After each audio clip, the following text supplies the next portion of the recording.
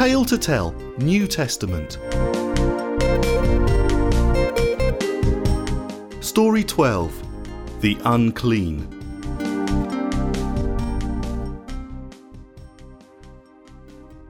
As the boat approached the shore after the terrible storm, the disciples saw the man running their way. He was hard to miss, naked and unkempt from years of living amongst the tombs and wandering in the wilderness. He hurried to where their boat was landing. Even as Jesus climbed out of the boat, the man ran towards him. And at seeing Jesus, he shrieked, threw himself on the ground and started screaming, "Why are you bothering with me, Jesus, Son of the Most High God? Please, I'm begging you, don't torture me." He was pleading with Jesus because already Jesus had started telling the evil spirits to come out of the man and leave him alone. The evil spirits had often taken control of the man. When people tried to put him in chains to control him, he simply smashed the chains and ran out amongst the tombs or into the wilderness, screaming and shrieking and hurting himself with rocks, totally under the power of the demons. "Tell me," Jesus asked, "what's your name?" "Legion," replied the man, "because there are many of us inside this man." And then they started to beg Jesus again and again not to send them to some far-off place. Just nearby was a large herd of pigs. "Send us to the pigs instead," the demons begged, and Jesus gave them permission. So, at Jesus' command, the demons came out of the man and entered the pigs. As they did, it looked as if the whole hillside was moving. The herdsman watched on in horror as the whole herd of 2,000 pigs stampeded down the hillside and drowned in the lake. The herdsmen were terrified and ran as quickly as they could to the nearby city, telling everyone they met what they'd seen and what had happened to the pigs. Within no time at all, a crowd gathered around Jesus. The people wanted to see for themselves if what the herdsman had said was true, and what they saw filled them with fear. For as they came to Jesus, there in front of him sat the man they'd always known to be demon-possessed. Before, he'd been like a madman, screaming and shrieking and running around the tombs. But now, although they recognised his face, it was almost as if a new man was sitting there. For he was no longer controlled by demons, but completely sane, clothed and sitting quietly at Jesus' feet. As the crowds gathered, those who'd seen the whole thing happen told the newcomers how Jesus had healed the demon-possessed man and what had happened to the pigs. How should the people have responded to have amongst them one so powerful? Surely they should have welcomed him into their homes, having decided to turn away from all their evil deeds. They should have begged him to teach them, to show them how they could become children of the Most High God. But instead, in their fear and because of losing their pigs, they begged the one who had come to heal them to go away and leave them alone. And so Jesus started to leave. As Jesus got into the boat, the man who'd been possessed begged him, "Lord, please, let me come with you." But he refused to let the man come and instead told him, "No, you stay here and go home and tell all your friends what wonderful things the Lord has done for you and how merciful he's been." And so, as Jesus and his disciples set sail for the other side of the lake, the man stayed and did just as Jesus had commanded. Travelling to all the towns and cities of that area, he told everyone about the great things Jesus had done for him, and all who heard these things were amazed. When Jesus' boat arrived back on the other side of the lake, a large crowd gathered around him on the shore. News of all that Jesus had done was well known in that region, so it wasn't too surprising when someone came to him, begging him to heal their daughter. This person, Jairus, was the leader of the local Jewish meeting place, the synagogue, and he was terrified that his precious daughter, his only child, was about to die. "Please," he begged Jesus, "come to my home, put your hands on my daughter and heal her so that she can live."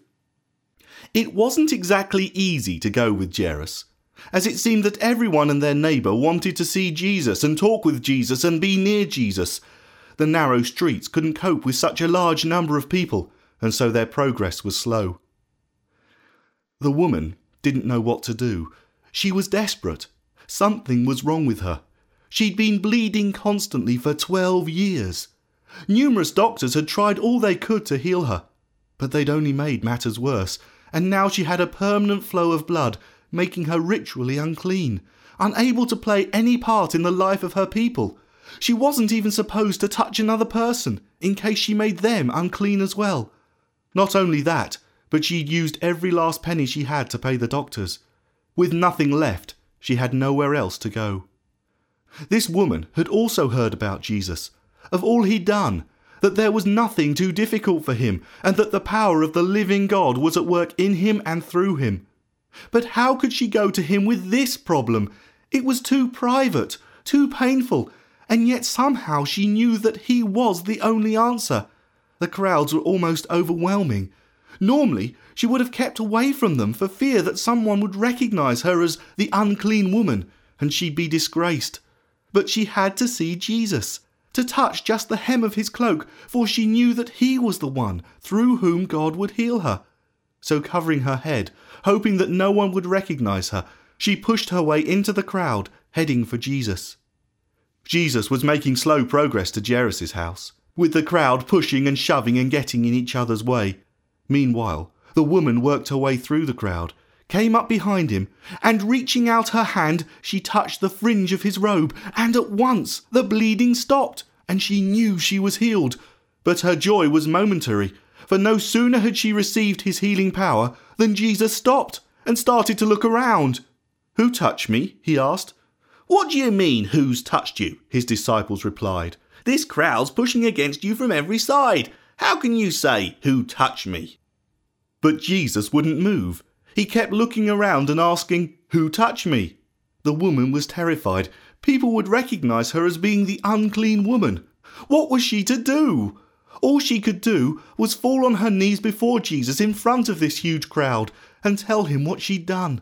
Would Jesus be angry? Would he scold her for being unclean and touching other people? No.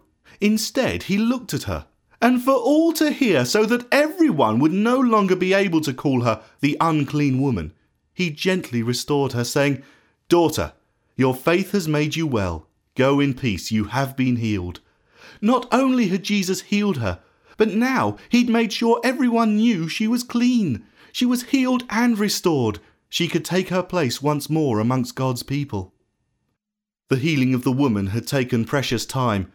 Jairus had looked on, not knowing what to do. His daughter was dying. Every moment was precious as her life hung in the balance. And here was Jesus, dealing with someone else. Then Jairus saw his servant approaching, ashen-faced. "There's no point bothering the teacher now, sir," he said. "Your daughter's died." Jairus didn't know what to think, but Jesus was by his side. "Don't be afraid," he said. "Just trust me." It was then that Jesus stopped the crowd from coming any further, only allowing Peter, James and John to follow him to Jairus' house. Already the mourners had gathered, and the weeping and mourning for the dead had begun. But Jesus walked in and said to them, "What's all this racket? The child's not dead, she's only sleeping." The mourners laughed at Jesus. They knew the difference between someone who's dead and someone who's sleeping. Jesus told everyone to leave the house except his 3 disciples and the girl's parents. Then taking them into the girl's room, Jesus walked across to where she lay on her bed and took hold of her hand. "Little girl," he said, "get up." At his command, the 12-year-old girl immediately stood up and started to walk around. Completely overwhelmed, her parents looked to Jesus, who told them and his disciples not to tell anyone what had happened, but instead to give their daughter something to eat.